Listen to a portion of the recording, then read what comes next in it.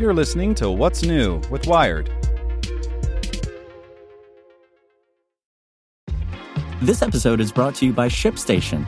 You know, some things take a lot of work, like sending little robots to far-off distant planets. And just as that's challenging, so too is running a successful e-commerce business, especially when there's so much to do. So I want to introduce you all to ShipStation. Now, I love using ShipStation because of its easy-to-use dashboard, which makes managing orders and printing labels a breeze and super smooth. Oh, and the customer service is just out of this world. It's exactly what you need to help grow your business. Sign up for your free 60-day trial at shipstation.com/technews. That's shipstation.com/technews. This podcast is supported by Tools and Weapons, the podcast hosted by Microsoft Vice Chair and President Brad Smith. Each episode features insight you won't find anywhere else from the center of the conversation surrounding emerging technologies like AI. Right now in the podcast, you can hear a special episode where Brad Smith lays out Microsoft's vision for a vibrant marketplace driving the new AI economy. To hear more, follow or subscribe to Tools and Weapons with Brad Smith wherever you get your podcasts. You're listening to What's New with Wired. It's Wednesday, July 27th. I'm Zeke Robison. Today we're talking about how as climate change supercharges wildfires, livestock and other animals are suffering from smoke inhalation. Make sure to listen to the end to find out what other Wired podcasts you can check out today. California's wildfire season has kicked off in earnest, with the oak fire chewing extraordinarily quickly through the parched landscape around Yosemite National Park. The fire has burned nearly 17,000 acres so far, forcing thousands from their homes and blanketing the surrounding area in smoke. For millions of years, the creatures of Earth have dealt with wildfire smoke, a noxious blend of particulate matter and toxic gases. They've had to, really. Lightning ignites wildfires, and occasional small blazes actually result in a net benefit by resetting the ecosystem for new growth. No longer. A variety of factors, including climate change, a history of fire suppression, and growing human populations, have conspired to turn what were once mild blazes into monsters like the oak fire. And that means more smoke and longer exposure to gases like carbon monoxide and dioxide, benzene, formaldehyde, and ozone.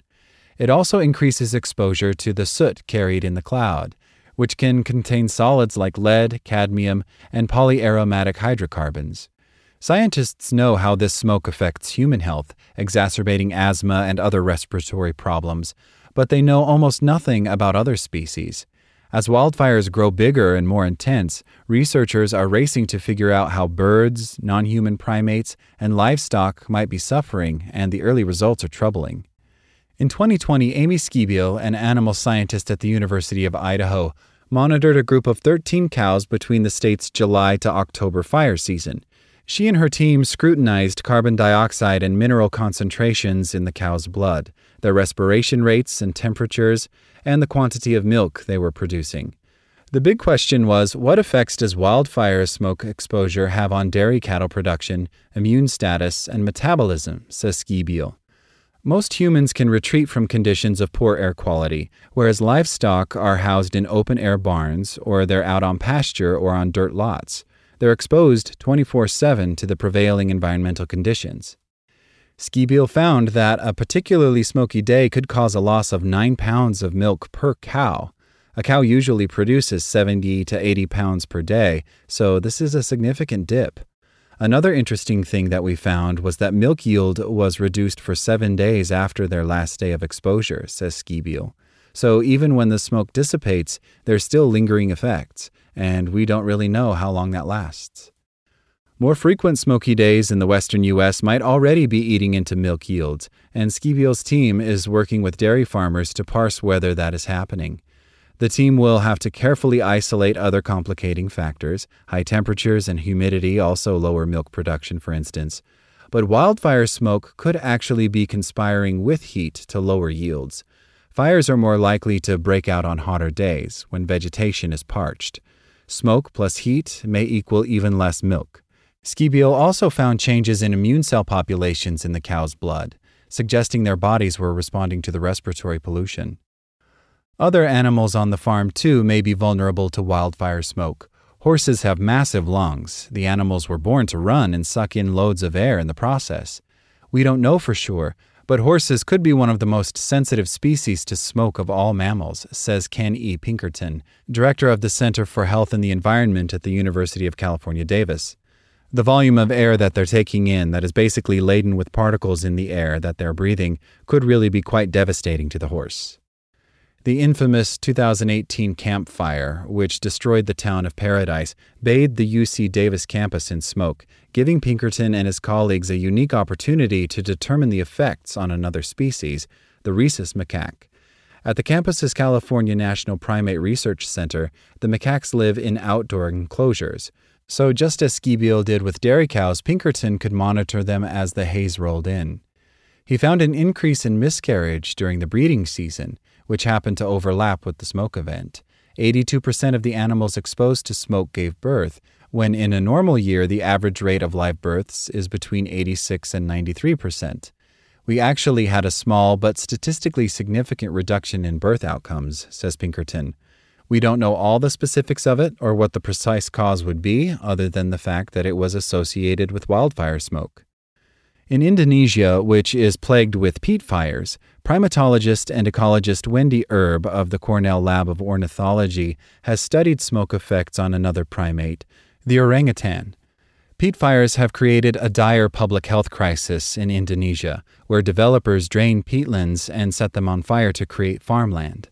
This is a particularly nasty kind of conflagration, as it smolders through carbon-rich fuel for months on end, bathing cities and surrounding forests in smoke for far longer than, say, a California wildfire that rips through vegetation. Erb monitors individual orangutans in the wild by collecting urine and stool samples. Yes, that means standing under trees to catch the stuff, and following them around throughout the day to see how much they're eating and how much energy they're expending. From the urine samples, she can determine ketosis, or whether the animal is metabolizing fat as an energy source. Following smoke events, she found ketosis among orangutans increased significantly. We actually saw that they were eating more calories, but despite eating more calories, they're also resting more, and they traveled shorter distances, says Erb. So they're showing this energy conservation strategy. They're moving less, they're slowing down, and they're eating more calories, but they're still going into ketosis. One hypothesis, which the team hasn't yet tested, is that the orangutans' bodies are mounting an immune response to the deluge of smoke, and that they need more calories to fuel that defense. But this might use up calories the animals need for other life necessities, like growing, reproducing, and feeding their offspring. Of all the primates, orangutan mothers spend the most time raising their children. Saving energy by moving less also means fewer opportunities to socialize, which is a concern for a primate that's already critically endangered because it's losing its habitat to deforestation. Erb has a related concern. These unnatural fires happen year after year after year, so orangutans in the wild are exposed to chronic smoke inhalation. Erb has found that the vocalizations of orangutans exposed to smoke change, just like a human smoker's voice changes over time. Might that affect how the animals communicate in the wild? If the animals' voices grow hoarse, for example, they may not be able to communicate as far. For a long time, people weren't thinking about how widespread and how massive the effects of the smoke itself could be, even for animals that are lucky enough to be in the forest that doesn't get burned, says Erb. You could still be hundreds of kilometers away from the nearest fire and experience really low air quality.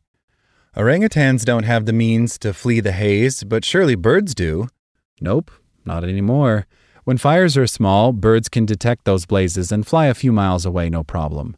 But wildfires have gotten so big that animals can't even escape the flames fast enough, much less the smoke. The 2019-2020 Australian bushfires moved so quickly that they consumed anything with wings. Part of the problem is smoke inhalation. Bad air can confuse birds, potentially steering them into the flames instead of to safety. Carbon monoxide poisoning, if it doesn't result in fatality, can also cause confusion. It can cause disorientation, says Olivia V. Sanderfoot, an ecologist at the University of California, Los Angeles, who studies the effect of wildfire smoke on animals. So there's also this concern that maybe even if they have the capacity to escape a fire, maybe they don't because they can't quite figure out how to get away, because they are not feeling well. Consider the actual canary in the coal mine. The birds are so sensitive to carbon monoxide that miners would bring them underground as an early warning system. If the animal became ill, so soon would they. But wildfire smoke is more complex than subterranean air. It's burning through plants, soils, and even towns, where it consumes plastics and other building materials. Wildfire smoke is this whole sticky soup of nastiness, says Sanderfoot. It contains a lot of different toxins, and depending on what's burning and at what concentrations and then what the weather looks like, the smoke is going to be very different. That makes it exceedingly difficult to determine what in the smoke is causing a particular effect in a particular species, be it a cow, horse, bird, or primate. And the problem will only get worse as the world warms and blazes become more catastrophic, bathing more of the planet in smoke. These fires that we're seeing now are far more intense and far more fast-moving and result in more severe damage, says Sanderfoot. And that kind of event is not something that animals are necessarily going to be able to successfully detect, avoid, and escape.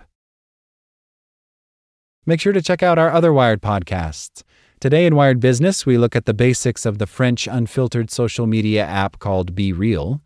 Checking in on Wired Science, gender-affirming care improves mental health and may even save lives. And on Wired Security, the top security issue for the 2022 U.S. midterm elections turns out to be death threats. Listen to these stories and more at wired.com/podcasts. Thanks for listening to Wired. Check back in tomorrow to hear more stories from Wired.com. Want to learn how you can make smarter decisions with your money? Well, I've got the podcast for you. I'm Sean Piles, and I host NerdWallet's Smart Money Podcast. Our show features our team of nerds, personal finance experts in credit cards, banking, investing, and more. And they'll help you make the most of your money while cutting through the clutter and misinformation in today's world of personal finance. You'll get clarity on strategies to help you build your wealth, invest wisely, shop for financial products, and plan for major life events. Listen to NerdWallet's Smart Money Podcast wherever you get your podcasts.